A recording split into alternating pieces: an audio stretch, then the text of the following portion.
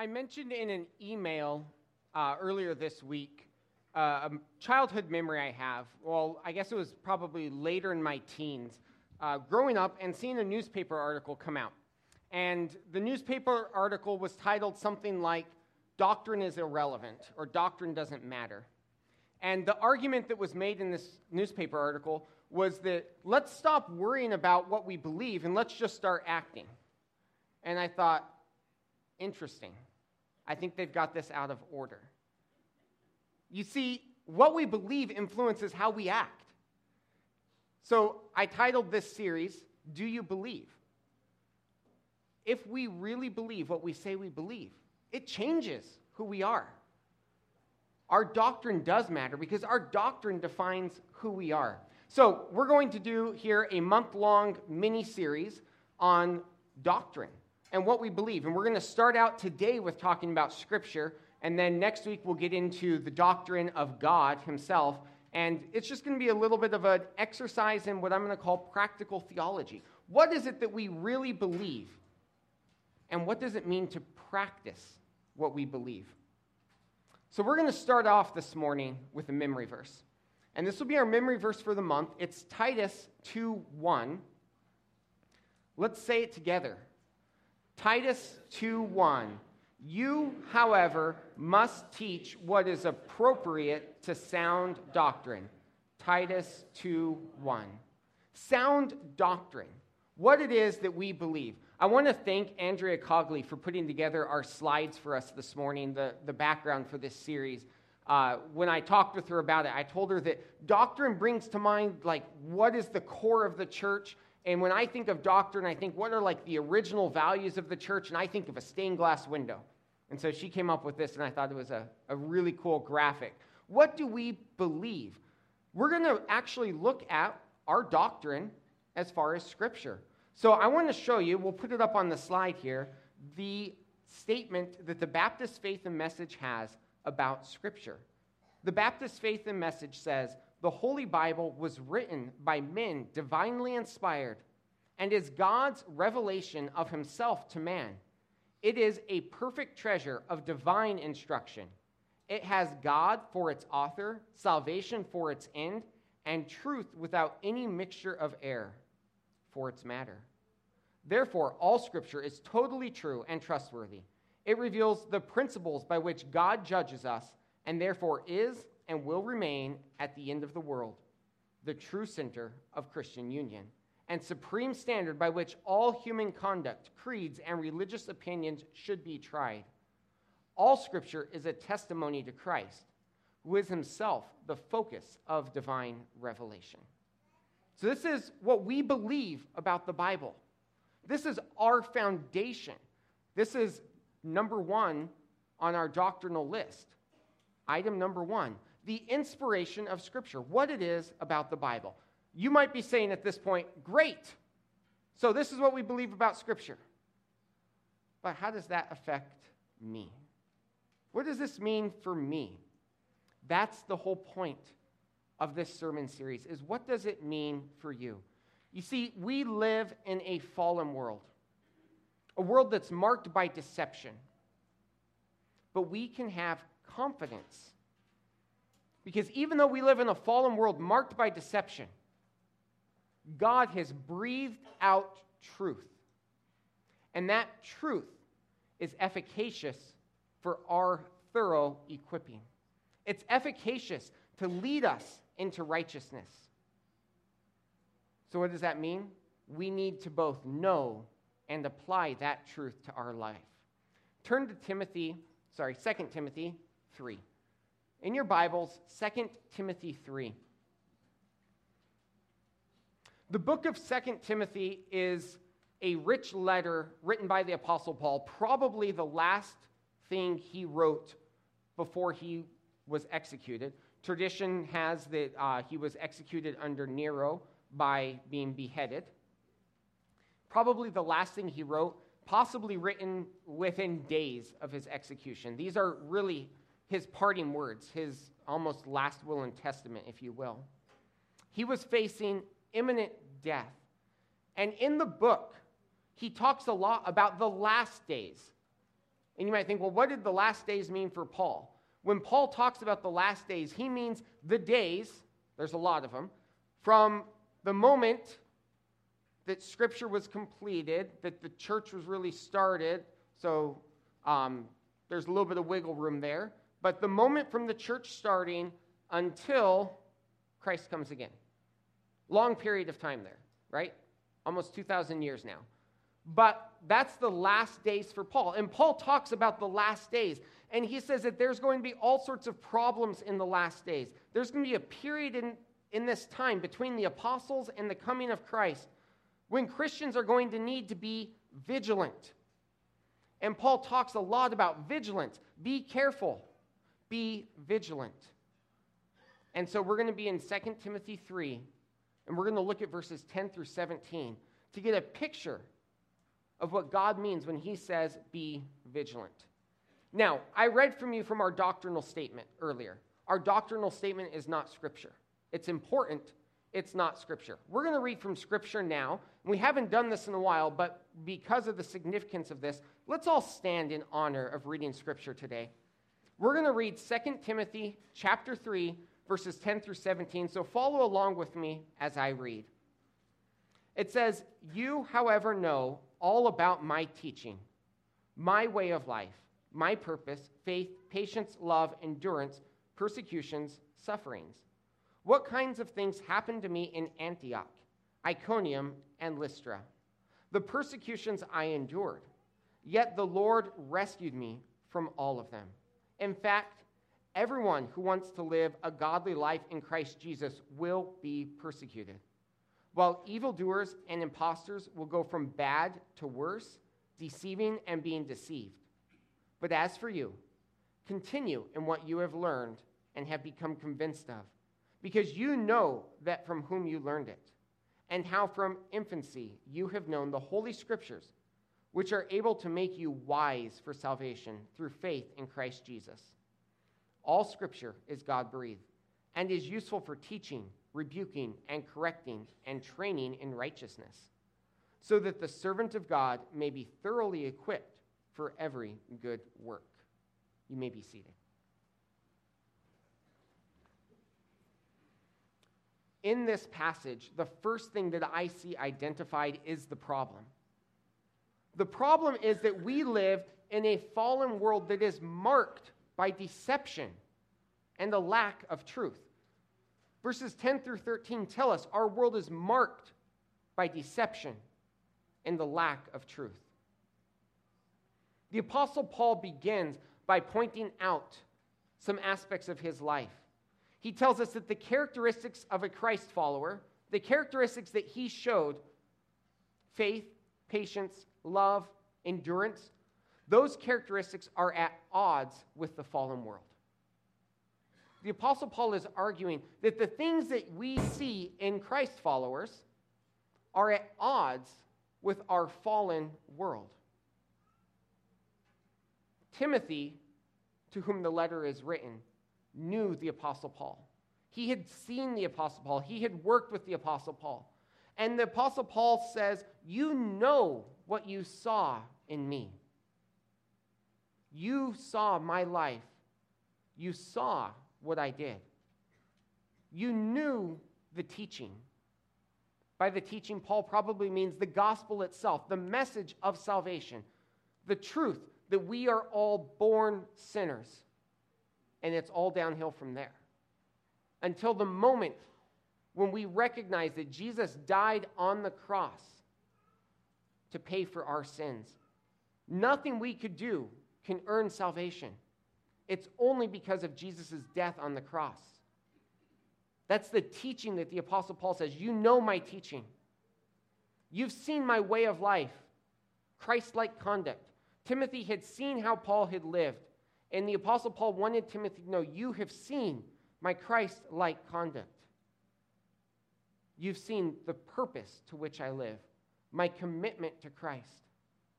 That no matter what happens, I am fully, completely committed to Christ.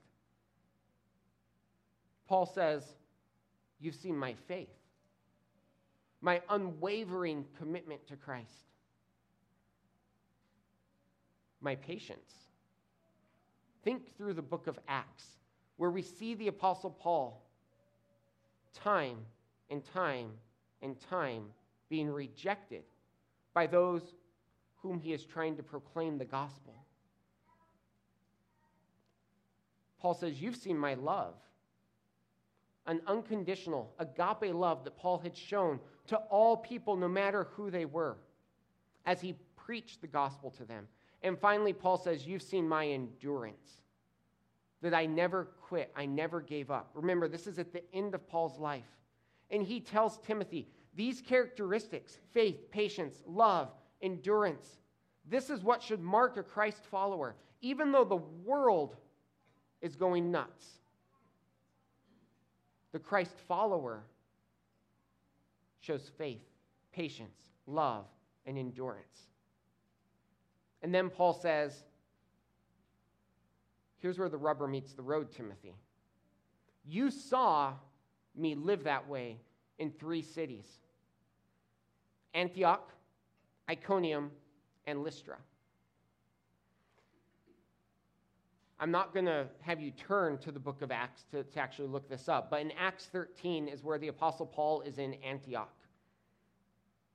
And what happens in Antioch is the Apostle Paul is preaching the gospel, telling of Christ, telling of his death, his resurrection, and that salvation comes by belief in Christ's death and resurrection, and complete reliance on Christ's death and resurrection for sins. And the Jews in Antioch throw Paul out of the city. From Antioch, he moves on to Iconium in Acts 14. You think getting thrown out of a city is bad? In Iconium, the Jews attempt to stone Paul for his message. Now, just picture the act of stoning. You take somebody, you tie them up, and you begin throwing rocks at the person until they die. That's brutal. That's the sort of thing that Paul had been attempted on his life in Iconium. In Lystra, probably Timothy's hometown, it went even worse. This time it wasn't an attempted stoning, it was a stoning. The Jews took Paul and stoned him until his body went limp, and drug him out of the city thinking he was dead, and left him for dead. That is the sort of endurance that the Apostle Paul says. The characteristics of a Christ follower are at odds with the world. And Paul wants Timothy to recognize everything that you are as a Christ follower is at odds with a fallen world. In verse 12, the Apostle Paul takes it just a little bit further and tells Timothy, in fact, anyone who follows Christ will face persecution. If you follow Christ, you will face persecution. I want to read you a statement from Hebert, a theologian. He says, persecutions may vary in degree and take different forms in different countries and in different ages. But the basic hostility of the world to the godly man remains unchanged. If you follow Christ, one day you are going to encounter the world, a world that rejected Christ and continues to reject his followers. In verse 13, the Apostle Paul reminds Timothy, the deception of the world breeds more deception. We live in a fallen world, and evil generates evil. Deception generates further deception. People go from bad to worse, and truth is lost. We live in a world where the notion of truth is completely lost. The only truth our world believes in, the only absolute, is that there isn't an absolute. Now, there's logical issues there, right? We could deal with those. But we live in a world that rejects truth, that embraces deception. Turn on the news. What you'll discover, no matter which channel you turn on, is that deception breeds deception, and it gets ratings, and so it increases. Okay? This is the world we live in. We need to recognize the situation that we are in as Christ followers. Here's our action step. Recognize the situation that we are in Christ as Christ followers. Recognize that we live in a world that rejects truth, wants nothing to do with truth. I'm going to tell you good news in a minute. Okay, we have truth. There is truth. There is an absolute. But recognize that we live in a world where truth is abandoned. Truth is rejected. This brings us to our solution. The solution is God-breathed truth that is available for our thorough equipping. In the first few verses here, verses 10 through 13, the Apostle Paul gave the bad news, the problem. A world that breeds evilness, a world that rejects truth. But here in verses 14 through 17, he also provides the solution. The solution is not your own intellect. The solution is not your own actions. The solution is not somebody else's intellect. The solution is not the media telling you what to do, or the government telling you what to do, or anybody telling you what to do. The solution is not scientific books that tell you their theories. The solution is God-breathed truth. God-breathed truth that is available to us for our thorough equipping. Paul, in verse 14, tells Timothy, "But as for you, continue." Continue. The word for continue here means more than just keep doing something or continue. It means dwell. Dwell in the God-breathed truth. Have you ever had to stay somewhere for a period of time, to continue somewhere for a period of time? Like maybe a hotel room for a couple of days, or maybe you're stuck on an airplane for 12 hours as you fly across the ocean. You have to remain in the airplane. It's usually good to remain in airplanes. To continue in the airplane. But it's not home, right? Even a nice hotel is not home. You don't dwell in the nice hotel. To dwell is comforting. It means it is your place where you take comfort. It is your place where you know it inside and out. It is the place where you relax. It's the place where you open up. Paul tells Timothy, continue, you have learned. It's interesting, just as I think and break this about, you've become convinced of, because you know, do everything that I've taught you. He says, no, continue in what those who you've learned this from.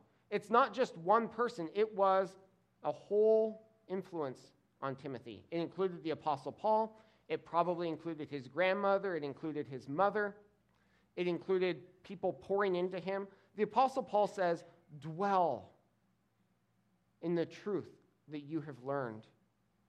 He opens it up further in verse 15 and connects it with God's word. God's word is truth. The Holy Scriptures, the Apostle Paul brings up. Continue, dwell in the Holy Scriptures. Jewish parents began teaching their children about Scripture at age 5. Heavily teaching their children, really involving them in the knowledge of Scripture. I argue that in our world, where we're at in terms of education, don't wait till age 5. Start earlier.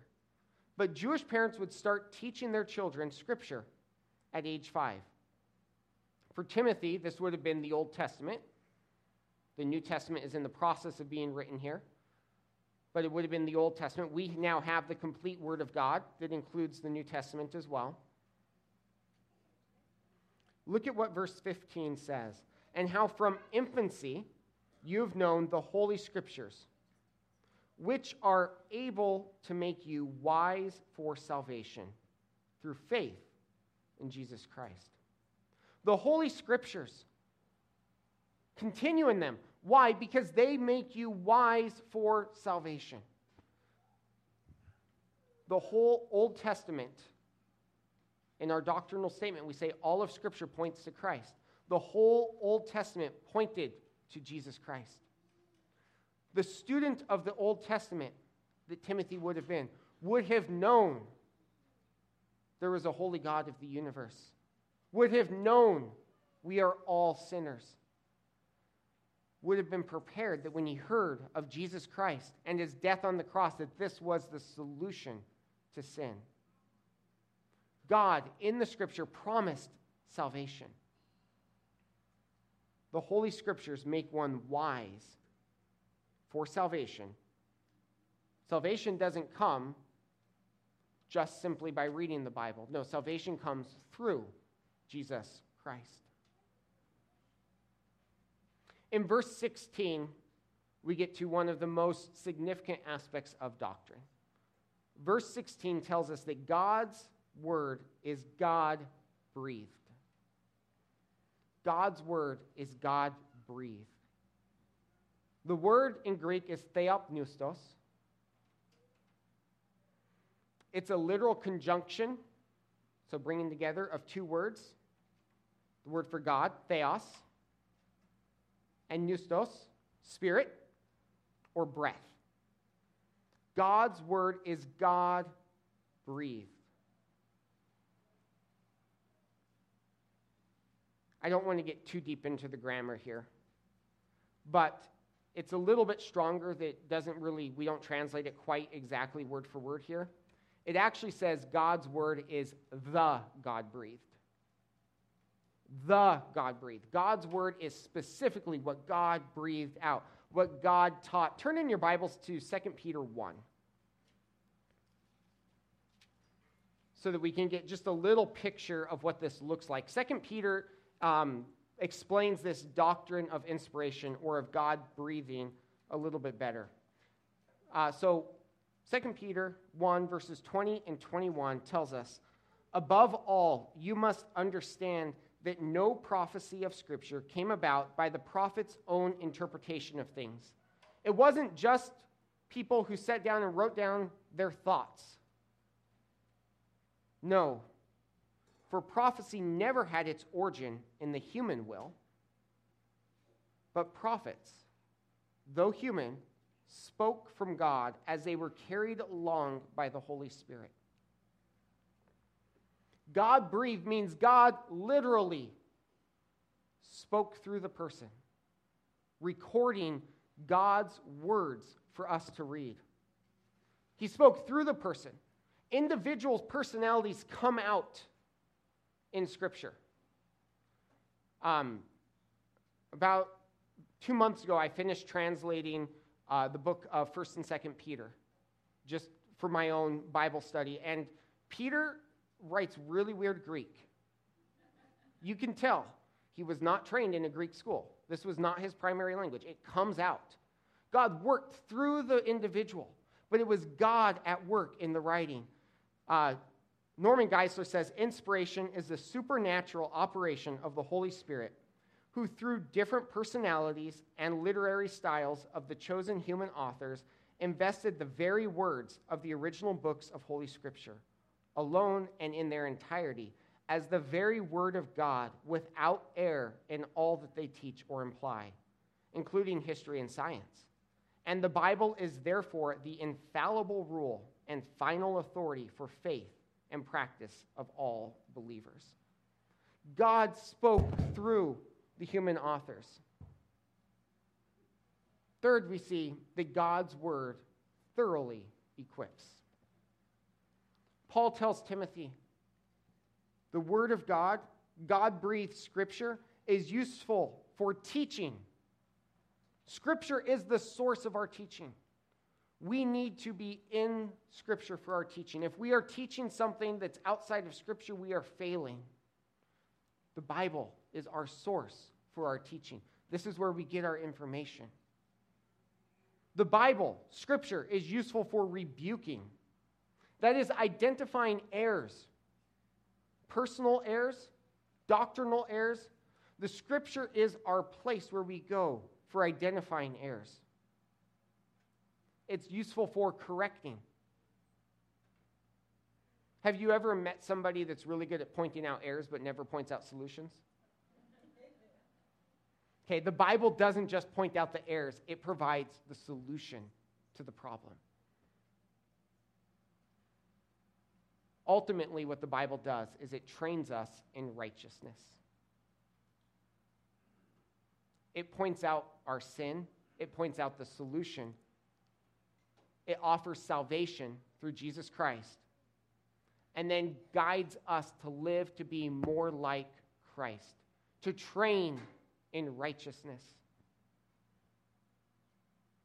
So my action step for you: recognize the significance of God's word. This is our treasure. This does everything that we need. It thoroughly equips. I'm going to be challenging you here at the end to engage deeper in your use of Scripture this week. Because if we really believe this thoroughly equips, this should be where we're going constantly. Our desire should be in here. Everything we want should be in here.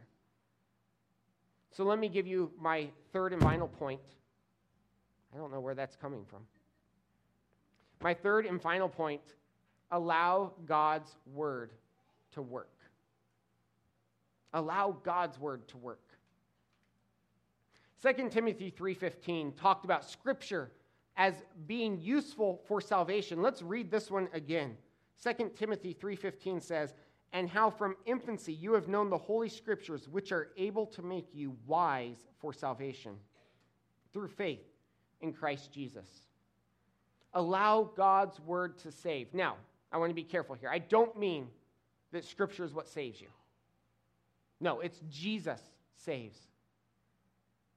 But if you have never accepted Jesus as your personal Savior, if you have never admitted that you're a sinner and put your full, complete trust in Jesus for your salvation, take that step.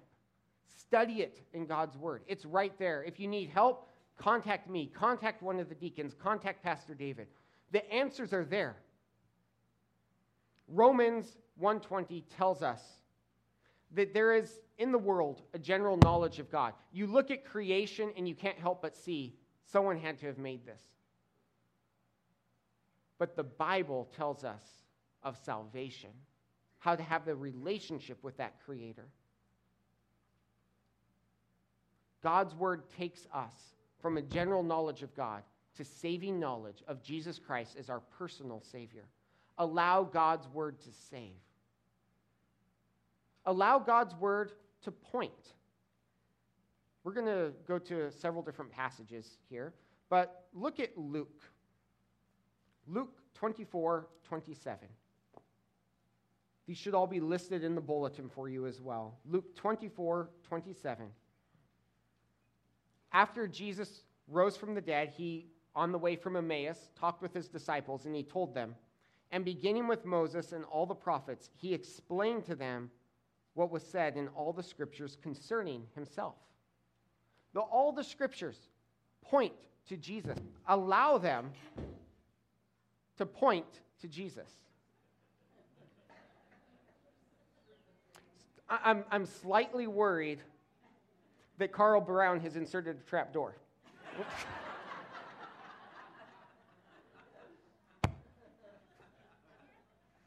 Allow the scripture to point to Jesus. Allow God's word to teach. Psalm 119. Psalm 119, verses 97 through 100.